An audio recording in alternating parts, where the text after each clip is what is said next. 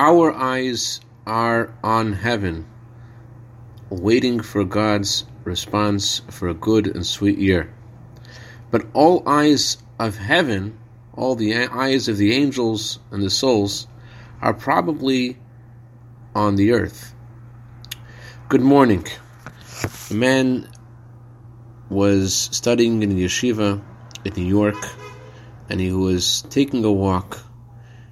It was the day before Rosh Hashanah, and he was being a bit introspective. And he passed by Chabad headquarters in New York, 770 Eastern Parkway, and he said, I'll go in and I'll talk to the Rebbe, and I'll ask him for some insight for Rosh Hashanah. Now, anyone who's even a little bit familiar with the goings-on in the Rebbe's court know that that's impossible. But this gentleman was a bit stubborn, so he walked into the antechamber outside the Rebbe's room, and he saw the Rebbe walking in. Can I come in and talk to you?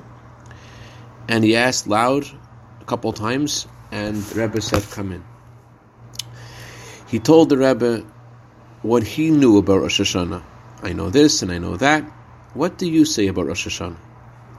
And the Rebbe said, by us, we have a saying from the great Maggid of Mezrich, know what is above you. Literally, that means know that God is above you and watching you. But the Maggid explained, know what is above is from you. Literally, the words in the Mishnah are da malamayla mimcha. Know whatever is above, whatever is in heaven, whatever happens upstairs, all decisions that are made, it all depends on you. I'd like to dedicate our minute of Torah today to Rabbi and Mrs. Michal Mordechai Cohen in honor of Michal Mordechai's birthday tonight for a year of bracha v'atzlacha b'gashmis u'ruchnius. Have a wonderful day.